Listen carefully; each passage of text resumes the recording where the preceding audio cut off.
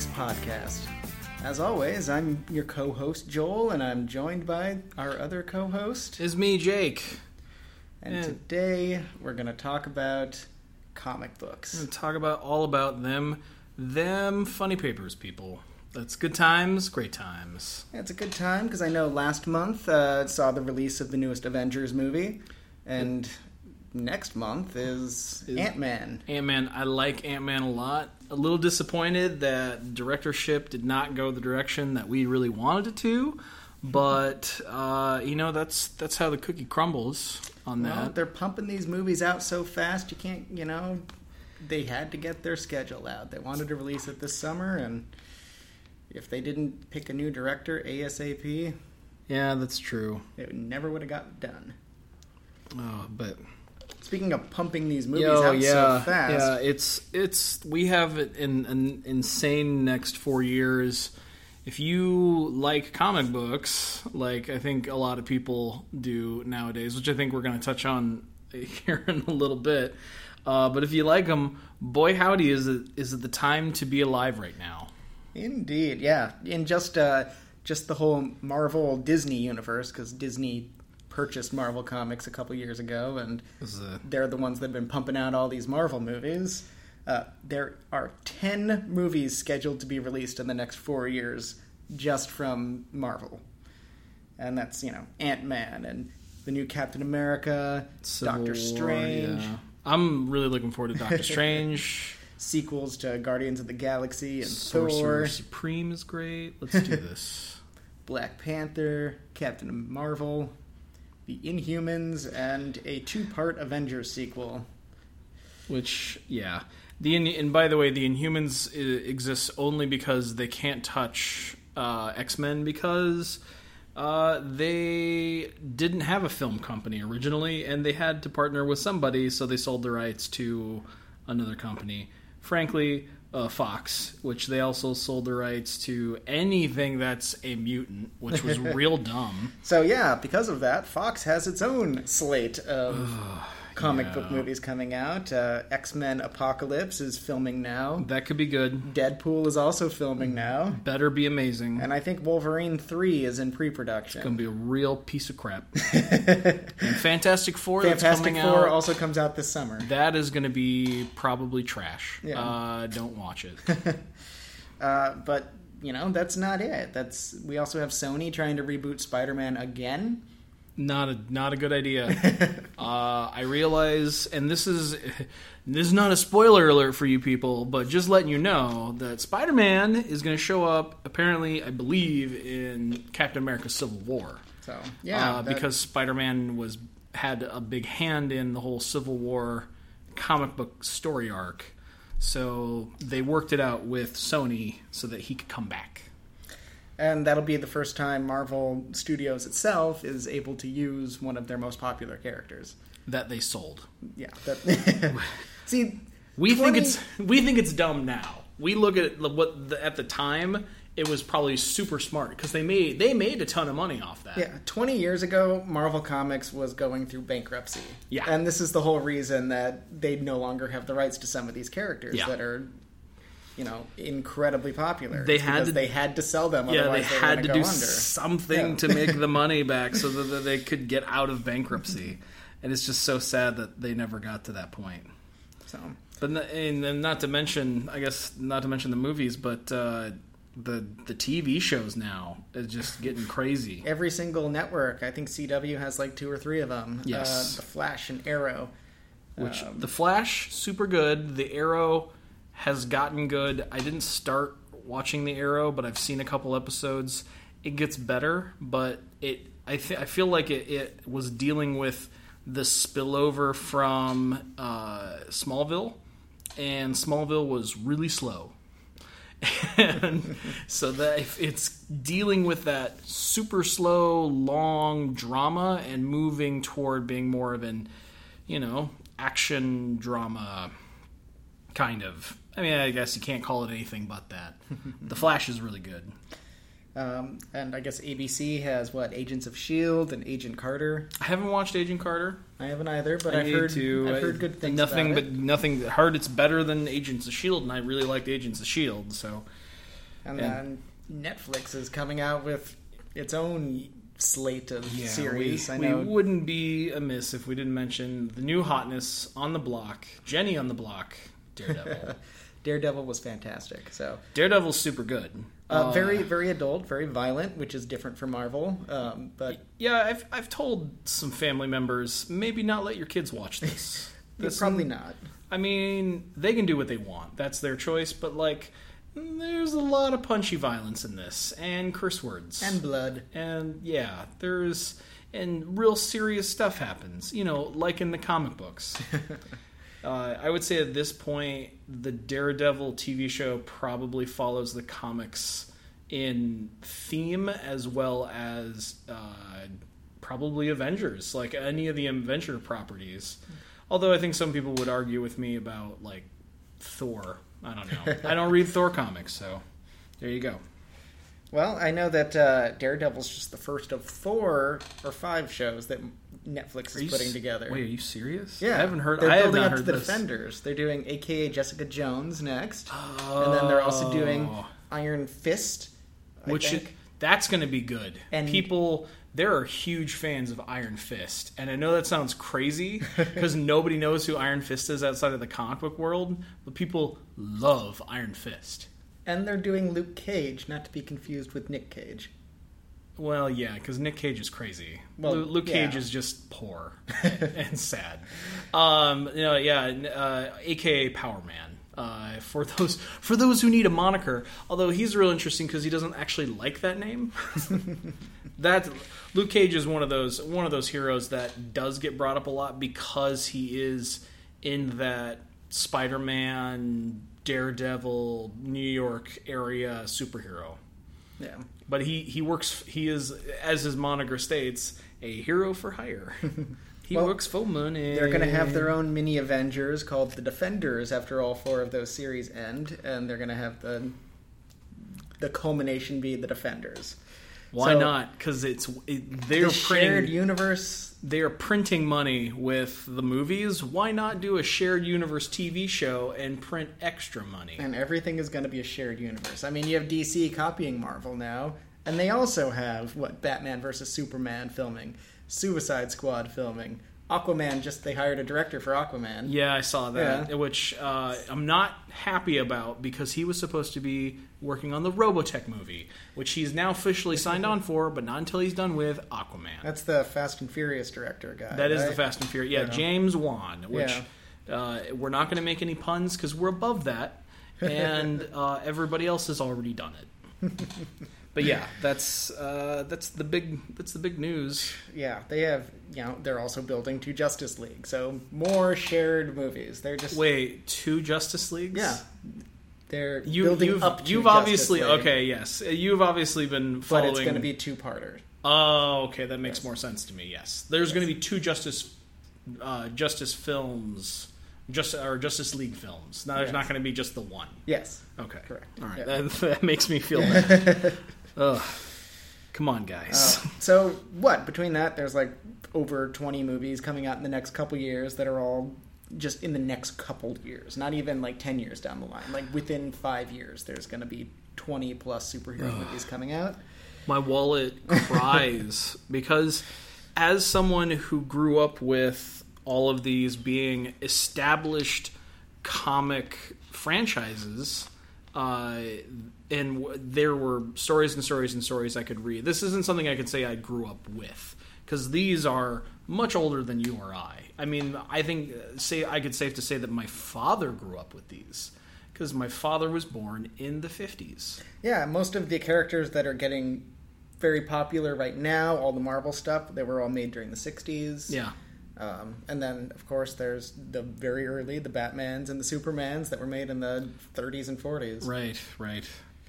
Which I think we would be remiss, I think, for the audience, for you guys, you listeners out there, if we didn't talk at least a little bit about, just briefly touching on some of the history of comics. Yeah, how did comics get to this point? Yeah, because this is insane. 20 years ago, I don't think 10-year-old me, 12-year-old me, dating myself, everyone knows my age, would have ever dreamed that he would have seen this many movies this quickly. I think X-Men when I was in college, that was amazing, and we were all super excited. And that movie still holds up. That movie really kind of kicked off the... Yeah. I mean, I think actually technically Blade kicked off the modern superhero movie genre. Yeah, and he's a Marvel property, and he has his own comics, even though from what I understand he shows up first in Spider-Man. Because Spider-Man apparently has to fight vampires at one point in time.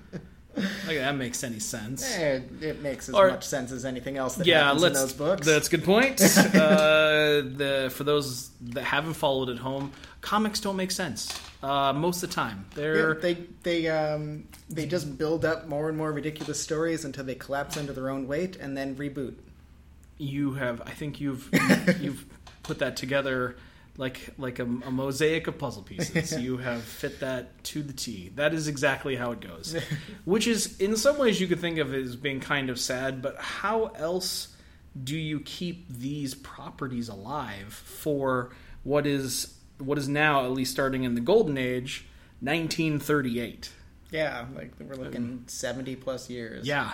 How? And the way you do that is by reboots, which we'll get more into that time period, because I know I have read a couple of these reboots, which are real interesting to look at, because some of them are properties of the time, and some of them were just be like, we have too many comics, we need to slim down, we need to kill some people. It's very difficult to keep a story going when you're trying to remember all the different story threads and make them relevant. Just look at Game of Thrones right now. Oh, hey. That show's great. Yeah.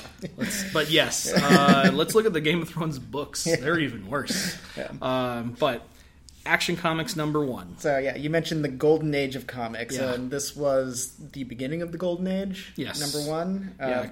Action Comics #1 is now considered... because, history is written by revisionists, and so at the time, obviously, it didn't seem like this, but it was what kicked off the golden age of comics. And I believe it's considered the most valuable comic, depending on its rating. Oh, I'm sure that its rarity and importance... Rarity only because it's so old, depending on its quality. One thing that I think you and I may not know this, and I didn't know this until I started doing a little more research on the history of comics, is that they printed millions of copies of Superman 1 because it sold like crazy.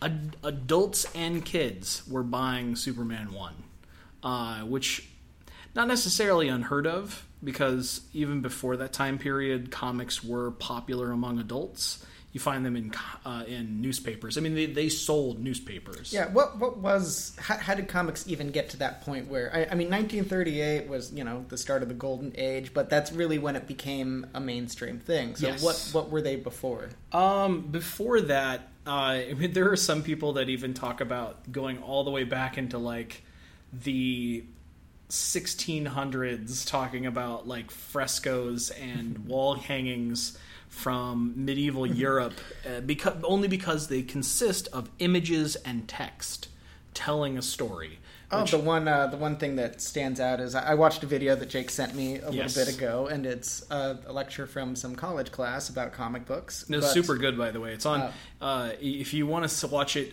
which we'll put it in the show notes, I think, because I think that one's worth watching.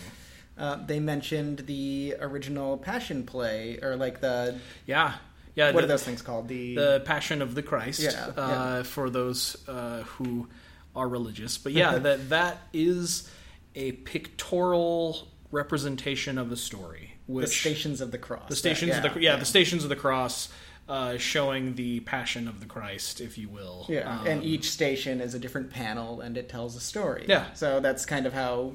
it might be reaching a little bit, but you can kind of see it. It is reaching a little bit as far as we consider modern comics, but it still contains all of the main components of what makes a comic a comic. It is pictorial representations of a story, regardless of text. Although text, I think for a lot of people, is what can make or break a comic. But it's not like it's a painting, and it's not a drawing.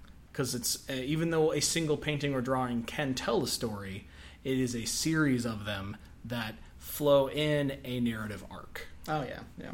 So, we'll break this all the way down. Yeah. Pencils and drawings. No, that's moving. But really, the first commercially viable cartoon comes from Richard Felton Outcalt, I think is his name. He is the creator of Hogan's Alley, which is the nice name for that, because I think it was the Yellow Kid was originally what it was about, and it might have been a little on the racist side. But it was really, it was what sold papers. That was 1895? Right, yeah, right around the turn of the century is when those comics really started to come into their own. And we should note that we, doing some research, we found this great ebook by John Petty from Heritage Auction Galleries. It's called A Brief History of Comic Books. And there's some great information. Yeah. Well, Heritage is one of the companies that does the grading. Yeah. And they don't do the grading, excuse me. They do the majority of the selling of the top grossing comics. They're a big auction site. So it behooves them to inform their populace of the history of what they're selling. So if you're interested in what we're talking about in this podcast, we'll have a link to that ebook in the show notes. It's free for download. It's a PDF, and it'll go into more detail about some of the things we're talking about. Yeah, it's very professionally put together, so it's totally worth looking at. One of my favorite from this time, kind of the pre-Golden Age comics, would be Winsor McCay, which some people might know from a cartoon short he did called Gertie the Dinosaur. It was a really popular silent animated film. It was one of the first, and it just features this goofy dinosaur, and it was both live action and animation. Yeah. Which at the time, 1914, was crazy. And I have a feeling some people thought that, you could tell it was a drawing because it was black and white. But I think at the time there was some blown minds. I think that was a pretty impressive animation technology. Was pretty new back then. Yeah. Yeah, I mean that's pre Mickey Mouse, right? Yeah, there. I'm not sure on the numbers on that one, because who knows when. I can't tell you exactly when Steamboat Willie was out. Yeah. But Winsor McCay, as far as comics are concerned, is probably best known for Little Nemo and Dreamland, which Little Nemo is, I think, I did not realize this, it's still in print. There's a company that owns Little Nemo, the property, and produces comics about Little Nemo's adventures in Dreamland. So that alone is crazy, because that's over 100 years old.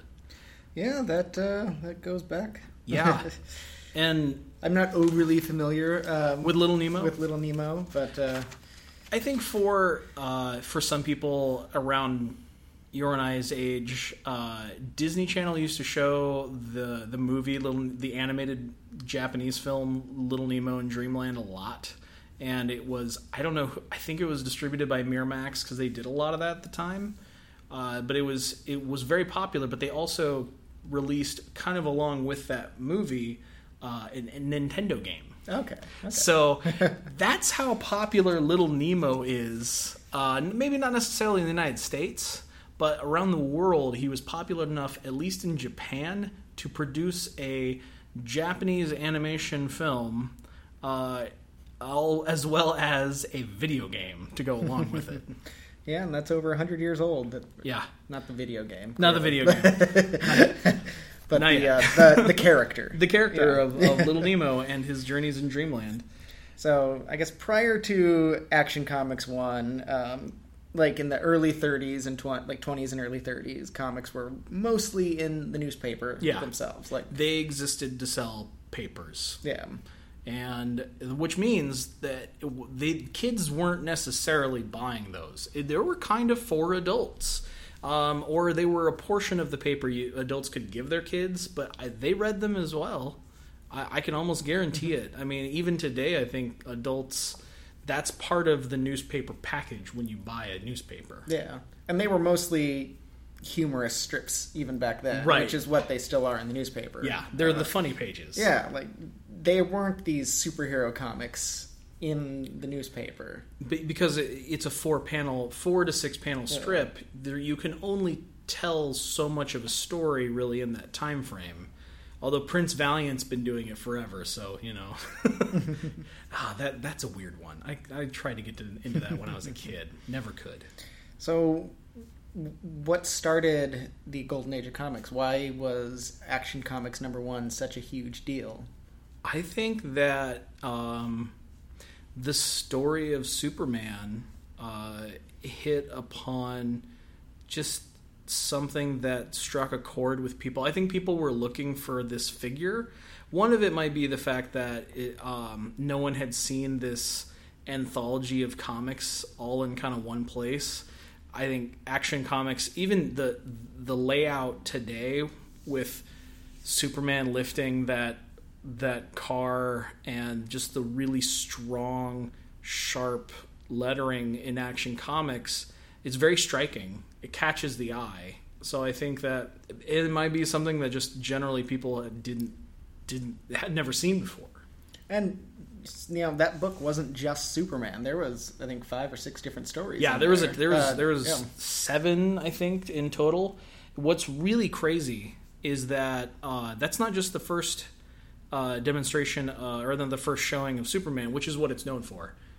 It is also the first appearance of Zatara, which for real deep DC nerds, Zatara is the father of Zatanna Zatara, who is a big player in Justice League.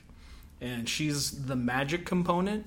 Zatara, the magician Zatara, was also the person that taught Bruce Wayne how to become an escape artist, because he was a stage magician, but he also had magical powers. And I bet when they invented that character, clearly none of that was ever planned. It was just no references and throwbacks, and I'm sure Bob Kane, when he created Batman, was not like, who could I have? It just happened that they had a story about a magician who, I think later on, I don't even think in that issue, but later on had magical powers. I think it was just a story about a stage magician. He might have, because the other thing too is you can't read Action Comics #1, at least to my knowledge. You might be able to purchase it, but it's not something that a reproduction or an online scan of it. But it's still not in the public domain, from my knowledge. And very well it isn't, because then Superman enters the public domain, and that's not something that they want to do, because DC still makes $1 million off of just the S logo. Now, one thing that's interesting is I've heard that Superman is thought of as the ultimate immigrant, and that's coming from this... from this history of comic books, right? Again. Which I think, and that was part of the reason he might have been so popular at the time, because there were so many immigrants coming over to the U.S. Right, and he's not from he's not from Earth, and if I recall correctly, even in that comic, he isn't even adopted. He came from a Krypton. No, well, yes, he came from Krypton. But that was pre the whole Kansas story, right? He didn't grow up with Mom, Pa Kent. He grew up in yes. He grew up in a orphanage, which is really strange. I mean, for a story about a superhero growing up in an orphanage, in some ways it's like, oh, come on, lay it off. We already know he's like such a sad backstory, but I think in some ways they wanted to make Superman the everyman as well. I mean, the ideal Gestalt everyman. So why not give him no parents? He has no background. He has nothing. In some ways, from a storyline point, it's easier to write because he has no loved ones. He is almost like a force of nature rather than a person. And he's doing everything just from his own very goodness, from the goodness of his heart, is why he wants to save people. Like, right. He has no connection to humanity. He's just wants to help. Yeah. Yeah, he doesn't. He's completely altruistic. Yeah. He has no motives and no reasoning. He's not paid. He is a ideal of humanity that I think people could look up to. Unfortunately, nowadays he is a goody two shoes, and nobody likes him in the comics world. Well, I can't say that. There are a lot of people that do like Superman, but if you talk to like hardcore nerds, it's Batman all the way. Well, that's why you have the modern incarnation of Superman, and they're trying to make him a more dark character in the new movies, and because he's not. But the thing is that you alienate the quote unquote real Superman fans because he's not dark. Yeah, and you're never going to win over Batman fans that way. I mean, and it looks like in the Batman versus Superman movie that's coming out next year, that Superman's almost the bad guy of it. Well, yeah, because he kind of is. I believe in that storyline, what they're getting at is that Superman goes a little crazy, and Batman has to take him down a peg or two with a kryptonite bullet. No. Yes, he has a kryptonite bullet in some storylines. Batman has so much kryptonite. He just has it on his belt. He's got... Well, no, that's the next to his the actual emblem, apparently, is where he keeps a kryptonite bullet. Right next to his shark repellent? Oh, no. Love that movie. I don't, but I do. It's so bad it's good. No, it's I apologize. Of course, that's not the kryptonite bullet's not in there. It's a kryptonite ring. Okay. Because Batman doesn't use guns only when he wants to shoot Superman. But he's got to go back to the Batcave to get the bat. There's gun. no consistency with those rules. No, there. I would say in Batman's case, that is the only time he fires. And I could be very wrong. I'm sure someone's out there. Excuse me, sir. Batman did fire a gun and issue blah blah blah. There always is, but as far as most people know, and I've read a number of Batman comics.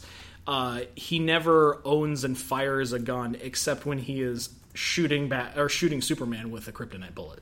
But we're way off topic.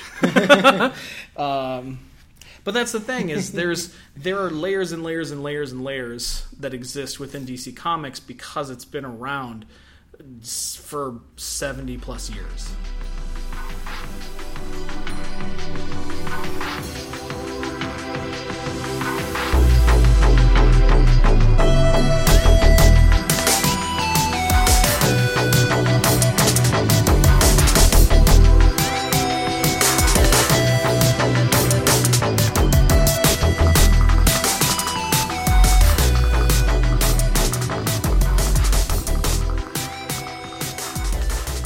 So anyway, the success of Superman led to a whole lot of other superheroes in the Golden Age, which... We got Flash. Yeah.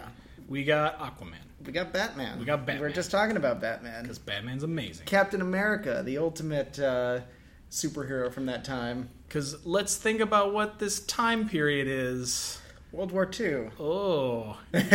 And somebody had to punch Hitler in the face. Was that the first issue of Captain America? I want to say that's the first issue of Captain America, is Captain America just the cover of it. Yeah, the cover of it. Just laying a right hook right into good old Hitler's face. Yeah.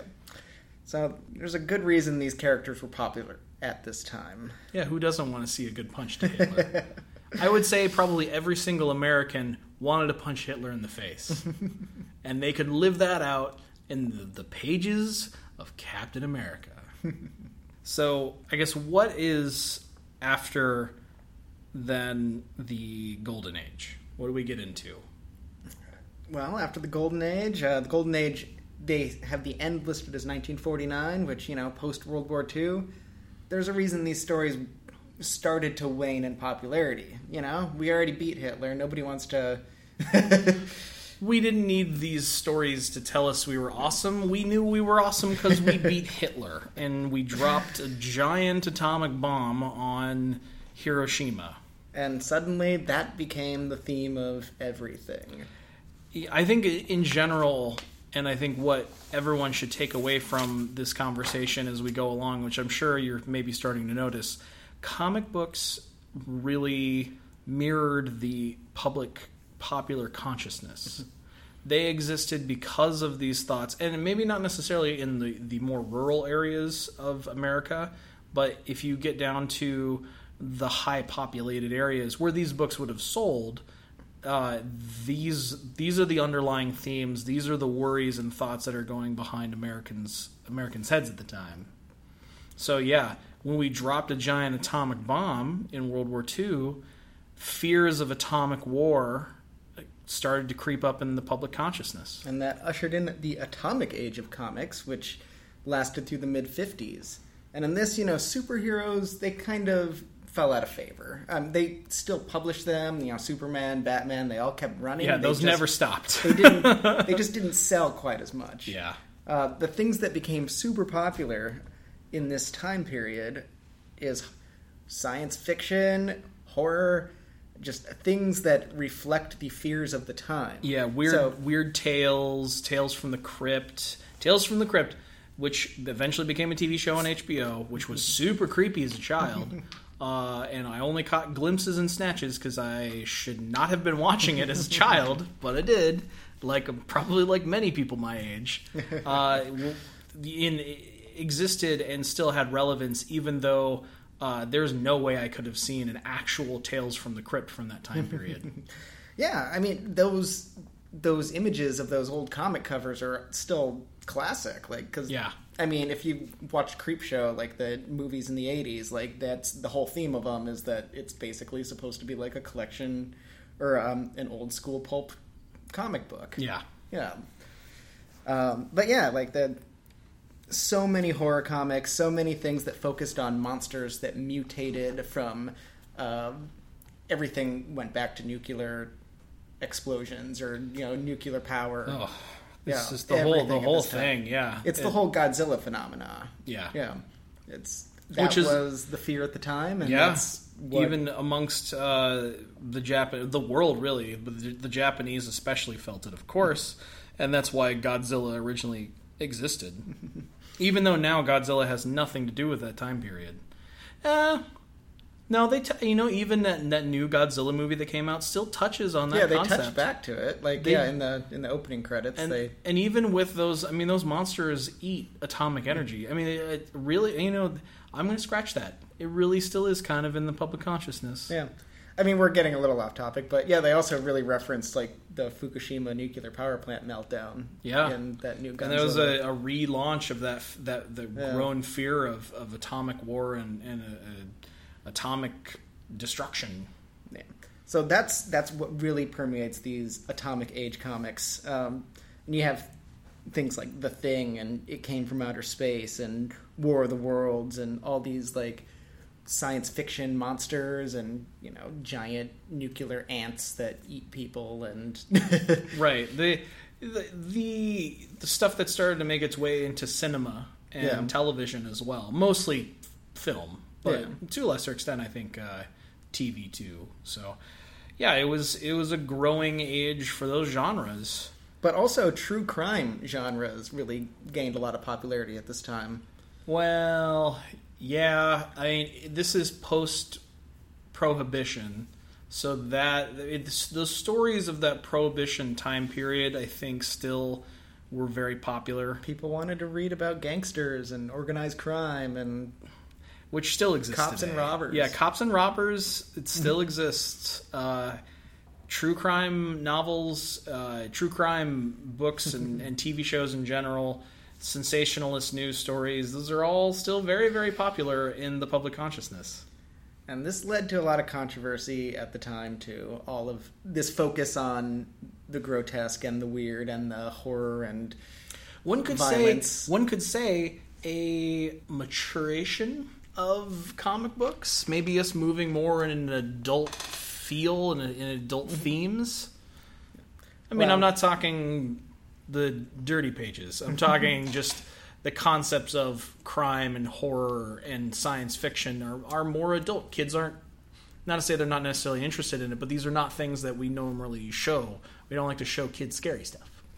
Kids love it, though. I know. Yeah, they do. Out. Yes, they'll seek it out anyway, which unfortunately is not what Frederick Wareham actually knew at the time. This all changed in 1954 when German psychiatrist Frederick Wertham published a book. Excuse me.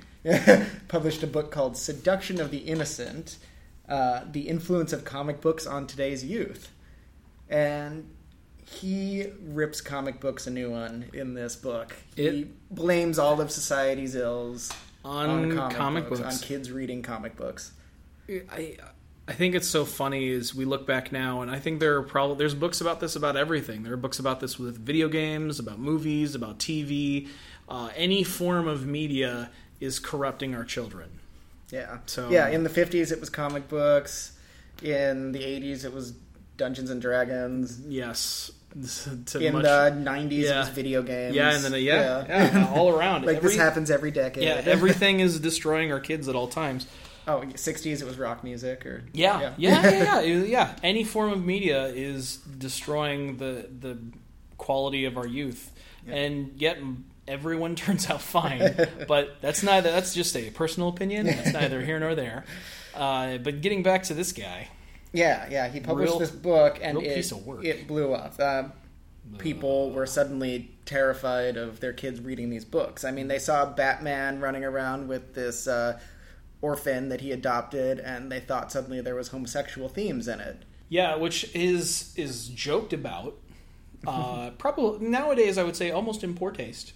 But at the time, I think that people had an unhealthy fear of this. Yeah, which was real stupid. Yeah, but it was the 50s. It was the 50s. It was the Red Scare. Yeah, it was in the middle of communism. We were all worried about so much stuff. Not to mention, we were worried about atomic bombs, but we're worried about communists. We're worried about tons of things. So why not be worried about comic books destroying our kids? Yeah, this doctor, he was a psychiatrist, was, having a correlation between sexuality, violence, drug use, any negative vice that you could possibly think of, or it was all going back to the kids reading these books.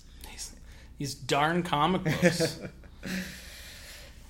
So that led to a congressional hearing where they called in some of the publishers of these comic books at the time, and I mean, this was big news. I mean, if you've ever... Yeah. I highly recommend the book The Amazing Adventures of Cavalier and Clay, because, that's a Pulitzer Prize-winning novel by Michael Chabon. For one. Yeah, for one. Step one. Yeah. People think of it as a good book. Yeah. And it really deals with a lot of these issues that come up. The two main characters were comic book writers in the 40s, and they really did the whole superhero genres. But one of them happens to be homosexual, and they get called in for it becomes this huge scandal, and this whole congressional hearings, and it really deals with a lot of these issues. So it's definitely a book worth reading. It's very interesting and paints a really good picture of that time and place. Oh, it was so out of all that. Out of all that, the Comics Code Authority was adopted. For a long, long time. Yeah. I remember seeing that symbol on my comics as a kid and not really understanding what it meant. Yeah, this was the comics industry doing this themselves as a way to show that they're actually taking these people's fears into account. Yeah. That they're self-censoring, and they came up with this whole code similar to how in the 50s in the film industry adopted their whole code. Yeah, what was that called? The Hays Code. Yes, that's it. 1930 to 1968. The Motion Picture Production Code. Yeah. Popularly known as the Hays Code. Yeah, so this is basically comic books' answer to the Motion Picture Production Code, or the Hays Code, which put into guidelines for what can be shown or what can be done. So this was how comic books tried to survive these scandals, and this underlying fear that existed with the U.S. population. It was really just something that they did to try to survive. Because if they didn't, they were going to get pulled from shelves, and they weren't going to sell anything except in who knows, maybe through mail order. But it would have been the death of comics. We would be reading comic books in newspapers, and that's it. Yeah, and this thing, I'm not going to read the whole code, but I'm going to pick a few of the rules from the code. It says that crime shall never be presented in such a way as to create sympathy for the criminal, to promote distrust of the forces of law and justice, or to inspire others with the desire to imitate criminals. In every instance, good shall triumph over evil, and the criminal punished for his misdeeds. All scenes of horror, excessive bloodshed, gory or gruesome crimes, depravity, lust, sadism, and masochism shall not be permitted. And no comic magazine shall use the words horror or terror in its title. That was actually a rule. So some of these, like the Vault of Horror, these comic book series that were based around horror, Tales from the Crypt, basically got all canceled because of this. The kibosh, yeah. Yeah, this was adopted in 1954. The Atomic Age, as it's credited, ends in 1956, pretty much as a direct result of some of these rules. And thus enters in the Silver Age of comics. Really a return back to the Golden Age. Now, comic book collectors will tell you a big difference between Golden Age and Silver Age, and then Silver Age into Bronze Age, and further. Comics actually changed print form. Golden Age are a different size than Silver Age. Silver Age are big, which is real weird. And then they got smaller when they hit Bronze Age into what they are now, which pretty much it stayed in that same format as far as printing is concerned. Yeah, but it was more than that. The Silver Age was the rise and the release of now, I would say, what is our most famous comic book heroes, at least it's at the movies. Yeah. This is when Marvel really had a string of huge hits. I mean, I don't even know when Marvel officially began as a company, but they were back at the same time. Yeah, they were back. I mean, they weren't necessarily.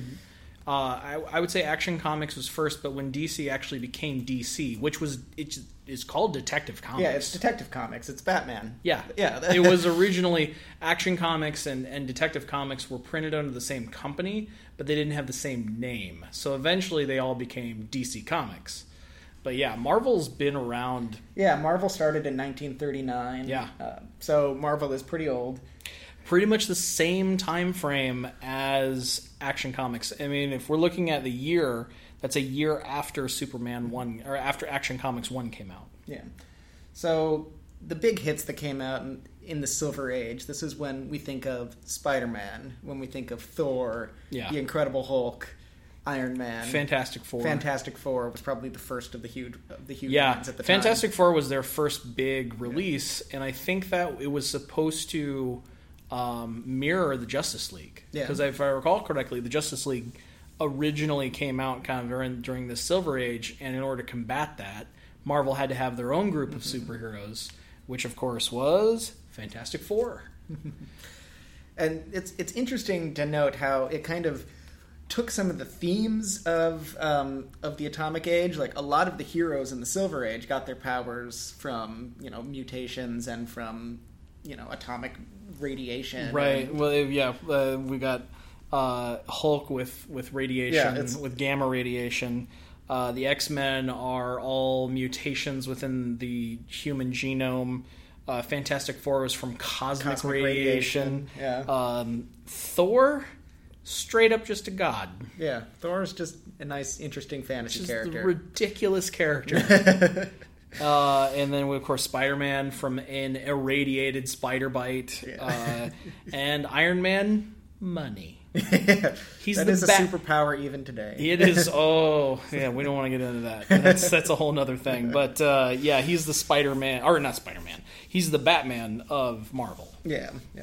In that one regard, because he's not a detective, but his powers come entirely from his intelligence and his money. So yeah, the Silver Age is where modern comics starts. Yeah. Or where modern comics start. And it's also the first time you really see like bad, like no happy, some stories not having happy endings, where you have like Spider-Man's girlfriend dying, and no one liked Gwen. Yeah. Nobody liked. All right, putting it back, traveling back in time to Nerdosity. Yeah, no one liked Gwen. She was voted to be killed, which is real sad. They actually eventually did bring her back recently, but at the time, yeah, everyone wanted him to get with Mary Jane. Yeah, that was nearing the end of the Silver Age. That was the early 70s, late 60s, like 1970, 1971. And that kind of transition to more darker themes, and they updated the comics code to allow for some of this. Yeah, getting a little bit more into some darker stuff. So we get into stuff like Conan the Barbarian comics. That's considered now the Bronze Age, which they regulated the format that a lot of the comic books would be printed in, and that's also where we see even more recent images and concepts that bled over into what we watch and look at today. Well, I mean, you see stories in X-Men where they're fighting for their civil rights, basically, and it's really mirroring the culture at the time, because this is the 70s. Yep. Civil rights movement. Yeah. Again, we're going to point out, comics mirror the culture's subconscious thoughts at the time. These aren't coming out for no reason. These are the people were making statements with these comics, and they weren't necessarily trying to do it to be subversive to children. They were doing it because it was an artistic expression. And it would print money. Yeah. See, I think the main difference between like the Silver and the Bronze Age is the themes, and that's when violence and some of the more adult themes started to creep back into comics in the 70s. And I mean, the Bronze Age is a very short time period. Yeah, comparatively, it is probably one of the shortest, just because it was very prolific as well. But yeah, if you go into a comic book shop today, you're probably not going to see a lot of Silver Age stuff. I mean, that's going to be the high-priced collector's items. Yeah. You're not going to see any Golden Age. Good luck on finding Atomic Age. And then Silver Age is pretty much where a lot of comic book collecting, that's where it's most popular.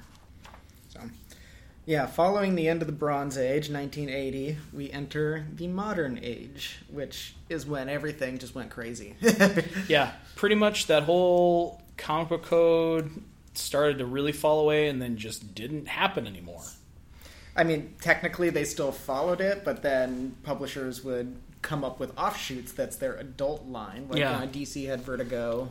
Which is, that was talking about our own comic collecting, that I am still a big DC Vertigo guy. So, and you had a lot of British creators coming over, like Alan Moore, and that's Watchmen. Yeah, can we say that Alan Moore probably and Frank Miller are the American Alan Moore, really are the ones that made probably the biggest change in comics at the time. Well, they're both crazy people, but yeah, they are. They have some good work from the 80s. They have amazing work, but they are eccentric. Yeah. They have money, so they're eccentric.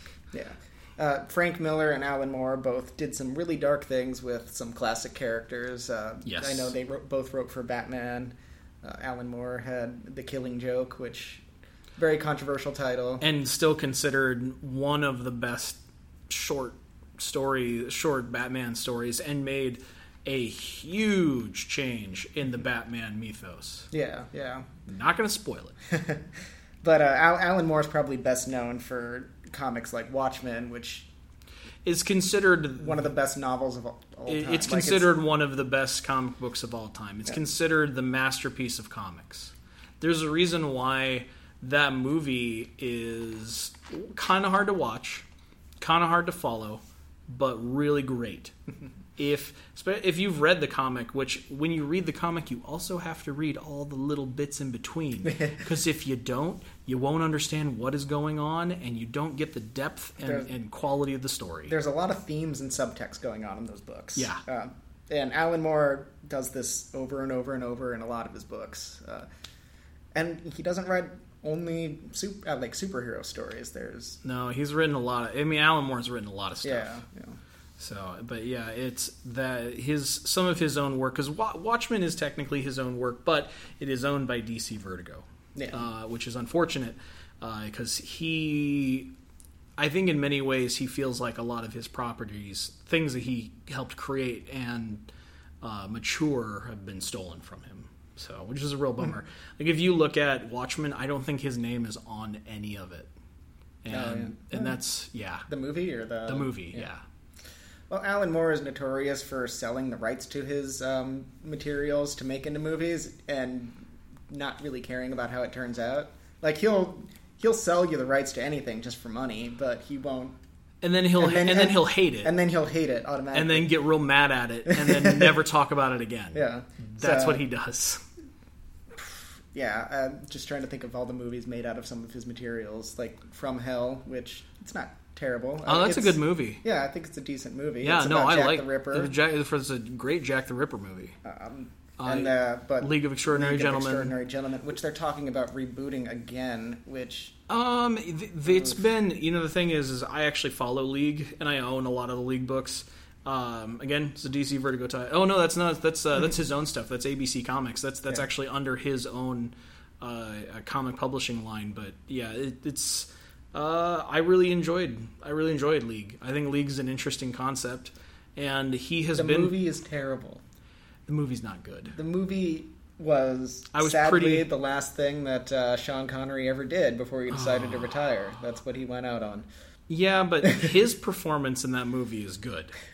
It was storyline things that happened in that movie were not good. Yeah, they tried to turn them into a superhero troupe, and realistically, they're a collection of misfits. And they really didn't play that up very much. No. Because they made their superpowers good. Yeah, they were all, like, in the books, these are not good people. Many of them are very terrible people. The only two, what we could say are even remotely good characters are Alan Quatermain. And he was like a drug addict through half the book. Yeah, he smoked a lot of opium in that book. Which a product of the time frame in which that book exists. But yeah, and then we have she's the leader of the group, the vampire lady. The vampire lady, Mina. Yes, yep. Yeah. And her only crime is that she was attacked by a vampire, and is a woman, I guess. We're not going to get into that, but they're really the only two good characters. They have flaws. Yeah. They're flawed. And in the movie, they're not flawed. They even just turned Dr. Jekyll and Mr. Hyde into the Incredible Hulk, basically. Yeah. In the movie. Yeah. And yes, he is that Hulk character, but they play off of that concept. And realistically, he's so intelligent. He's just evil. He's not a good guy. He's, sometimes they touch on that with the Hulk, like the Hulk is a force of nature and the Hulk destroy things. Hulk smash. Hulk smash. But, and that he's not in control. I would say that Mr. Hyde is always in control. He just does whatever he wants. Which is to say is to kill and destroy things and others. Be a villain. Be a real bad dude. Yeah. But yeah, the modern age is really Teenage Mutant Ninja Turtles. You got Sandman from Neil Gaiman. I mean, anything that is, because I think a lot of people forget TMNT was originally a comic book, and it isn't. It's first so issue, violent. That first issue is great. And I'm just picturing the comics Teenage Mutant Ninja Turtles versus the film adaptations and TV shows. Really, it was the TV show. The TV show led into the movies.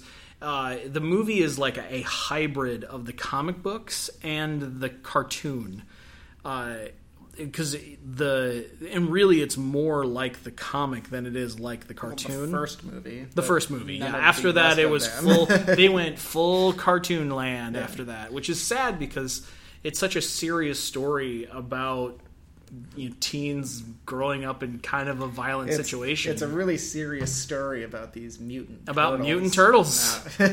It's ridiculous, and it's violent, and it's bloody, and it's craziness. It's it is kind of an insane story, but it was so well done because it's almost like Sin City for kids. Which I know or for teens rather, because Sin City is those books were not for kids. Not for little kids, I would say, but for teens, I think they fit fine.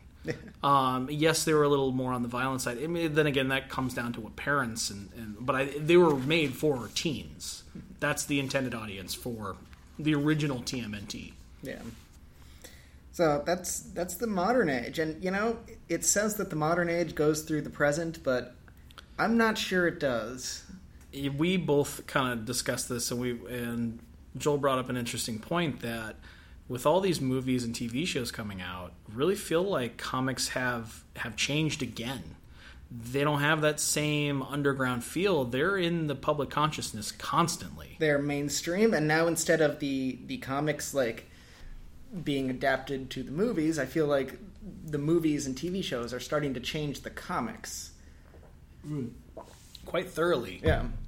I think they're rebooting them and redoing comics left and right. The New 52, which is Ultimate Marvel Universe. Yeah, Ultimate's been a while. Yeah, well, you're behind the times, Joel. I'm not up. I know that I read a story recently about them going to reboot again, though. Yes, they are. Yeah. Yep.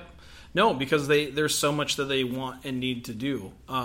And you talk to old-time comic fans, reboots are nothing new, and some people get a little upset at it, but we have gotten so used to reboots as far as comic book fans are concerned, at least with superhero comics, that it's just par for the course. Yeah. It's a whole new line of stories. It's something else that I can get on the ground floor and start collecting. And really, that's why they do these reboots. Well, I've noticed also that at least in the comic industry, they seem to be making more of an effort to be inclusive and not have everybody be white male superhero. But that's a product of the times. Yeah, because the people that are into comic books and into comic book movies are everybody. Yeah, the growing audience that the movies have brought in. Before it was very much a white male nerdy group that we was really reading can't. Comic You books. can't. That's a stereotype. You could make an argument against that, but let's all face facts. That's kind of who these comic books were being made and marketed toward. Is the sad, lonely teenage boy who was white. So now they're rebooting and they're having a female Thor and. It's a thing. I don't know. Hispanic Spider-Man, or I'm okay with that actually. Yeah. That I'm all right with, but female right Thor, I'm like, bring it on. It is what it is. Is it something that I'm going to read? Maybe not. I wasn't reading Thor before anyway. It's true. I wasn't reading. I wasn't reading issues, Thor back then, and I probably will not read Thor in the future because I love the character as a concept, but I don't know how his comics are, so I don't know if that's really going to strike me. But if they're selling more comics and getting more fans and growing, 20 years ago comics were dying, and now they're growing. So that seems to me like a good thing. Yeah. Yeah. So we're kind of getting close to the end here. So the question arises, as it always does, because we are a library podcast. How does all this tie in to libraries? Well, one, it's a piece of media that should and does exist within libraries as a form of collection. Yeah. Even we at BU have a small graphic novel / trade paperback collection. Yeah, and I think a lot of it started, there was a course that we offered a couple years ago on history of comic books, and so we started buying up and building a collection of it, and now we have, it's still a growing collection. We still get new things every once in a while for it. It's been rare as of late. I would say since I started roughly about a year and a half ago, we haven't really bought a lot. I think maybe 1 or 2 books. Yeah. But I think part of that is just that it's not a course that we offer anymore, unfortunately. And so there's little reason for us as an academic library to support it. if we don't have coursework for it. So we just haven't been looking to purchase it. Yeah, I know that I used to work at a public library in town, and they had a very large collection, and it was growing constantly. Yeah. So I know that a lot of teenagers are reading a lot more comic books now. Yeah, it's not. There are many libraries even have subscriptions to the monthly publications of the comic books, not just the trades themselves. But if you go into your public library, you will see numerous comic trade paperbacks for you to check out. Unfortunately, a lot of the superhero stuff finds its way to the teen area, but a lot of it was made for teenagers. That's the intended audience. Always within a library, we put things where they're supposed to go for the intended audience. Yeah. At the public library I worked at, they had a different section for the adult graphic novels. Yes, and if you go, for those of you who live in the Omaha area, since we're from that kind of Omaha metro area, that you'll find the more adult-themed comics that deal with adult topics are in the adult section, which includes a lot of Batman trades. Yeah, some of them are very, very dark, and not just for violence. Although violence plays its way into a lot of Batman, but just things that happen within that comic are dark concepts that really are not. It wasn't intended as a book for teenagers, so it shouldn't be there. Yeah, and that's why it isn't. But yeah, that's comics. I have worked in libraries now for. We're probably approaching 5 years at this point. And ever since I had started at Omaha Public Library, there had always been a real consistent amount of comics. But even before that, when I was going to the library and checking out comics to read, that was probably 10 years ago. And I think they probably started their collections around the year 2000. I think that's really when libraries were starting to make that change. But then again, the trade paperback was starting to grow in popular around the year 2000 as well. Yeah. And I think they got to look at it in the sense that comic books are flimsy and they fall apart very easily. So putting them on the shelf for any long period of time is not good. It's not. They're just not going to last. Yeah, the graphic novel trade paperback format is much better and easier for collectors, for libraries, for libraries especially, and because they're not a publication, they have no intrinsic value beyond their list price. And I think that's anyone who wants. A little tip: if you want to get into collecting comic books, if you're doing it for the money. Go ahead and buy those individual comics. That's your thing. But if you just want to get into the comic book to read it, don't buy the individual covers. You will spend way more money trying to do it that way, and you'll drive yourself crazy. Buy the trades. They don't have that. Oftentimes you'll get them for a reduced price because older trades, people run sales on those all the time, and they don't have any more value than the $15 to $20 that's on there, and you'll get 6 to 10 issues in one go. And I know there's a lot more digital subscriptions and things like that are being available. So if you have Kindle Fire or a high-def iPad or any of the newer tablets, they'll have a good enough screen that you can actually read them with any real purpose or value. Yeah. That's the only reason right now that I kind of want to get a tablet, because my phone does most of the, if I got to look something up, if I got to type something, but it can't do comics very well. And so that would be a big reason for me to get some sort of tablet. And I could here. So, I mean, because I kind of want to get into the digital subscriptions. They have some good sales. That's the thing. 99-cent issues, and it's cheaper. It's cheaper. It's even in some ways that might be cheaper than getting than doing trades. If you want the physical and you don't have one of these devices, buy the trades. But you can get there's some people that will sell 150 back issues of something, pretty much the whole run, for $10. $15 because they want to get you to where you're supposed to be in the storyline. So you can buy the new ones. So you can start spending that $2.53 a piece for the comics that are being issued right now. Yeah. It's smart. Yeah. They're getting better about making it easier and faster for all of us with the technology to read it. But even library goers who, people don't have the internet access, that sort of thing, trades in general make it easy and accessible for those people that don't have it to read these comics. And a lot of times the older storylines are already there if they're not destroyed, because the trades are better than a comic book, but boy howdy, they don't hold up probably past 50 circs. I'd say after 50 circs they're probably trashed. Maybe even sooner than that. These are in the teen area. Teens sometimes they get a lot of use. They get a lot of use, and teens don't always necessarily think about what they're holding or carrying. So they get a little trashed out. They get a little grubby, as we say. So yeah, this isn't going away. I think we can look at that. I'd say the comic book craze. I would say eventually we are going to get tired of it.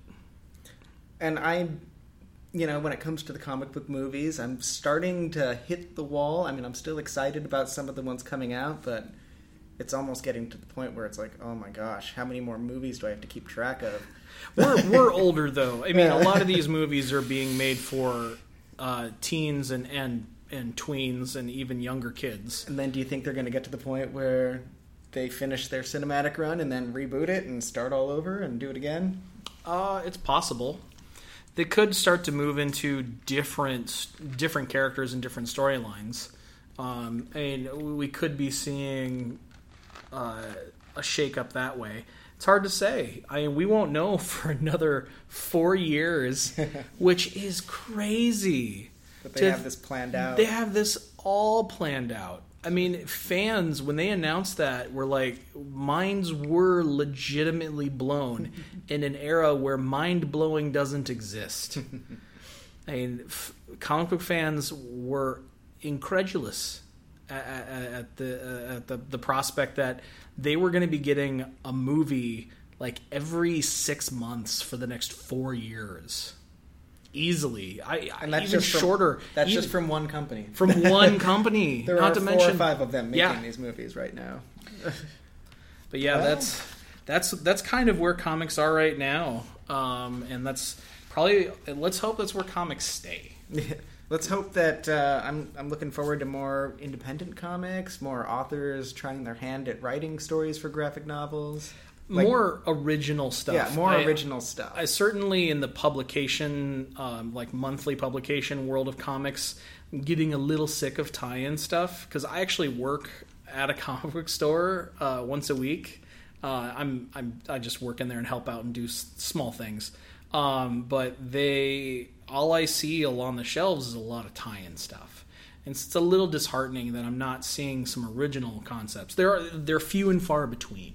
But they don't sell well. It's the same problem with movies these days. Everything is a sequel or a remake or an adaptation of a comic book or a cinematic universe of some sort. Yeah, exactly. We have to bring it all back into something. We can't make original movies. Yeah. Which is a real bummer. But well, that's the state of culture right now. Yeah, comic books are as hot as they are probably ever going to be. And it's probably going to hopefully stay that way for a few years. Who knows what we're going to see after that? It's hard to say whether or not we get super tired of these movies. But then again, we've been making comic book movies since like Batman back in the 80s. I mean, I don't know. I don't know if we're ever going to get tired of comic book movies. Well, maybe they've reached a saturation point, but I don't think they're ever going to go away. No, I don't think we're going to see an end to that. But we are going to have to see an end to this podcast because we are we're a little over an hour. Alrighty. Yeah, once we edit, it'll be shorter, but hopefully. Probably. But we just want to thank everybody for hearing us blather on like a couple of crazy nerds about something that we probably, and it's not obvious, we both care deeply about in some regard. I can't necessarily speak for Joel because I'm not going to put words into his mouth, but I will say that comic books have probably been a huge factor in my life since I was a young teenager. Reading X-Men, and then leading into my adult life reading mostly horror comics, horror and science fiction comics. Big surprise, that's where I matured into, like a lot of comics matured into back in the golden age into the atomic age. So with that, everybody, we want to thank you for listening and have a good evening. Enjoy your Ant-Man. All right, see you next time.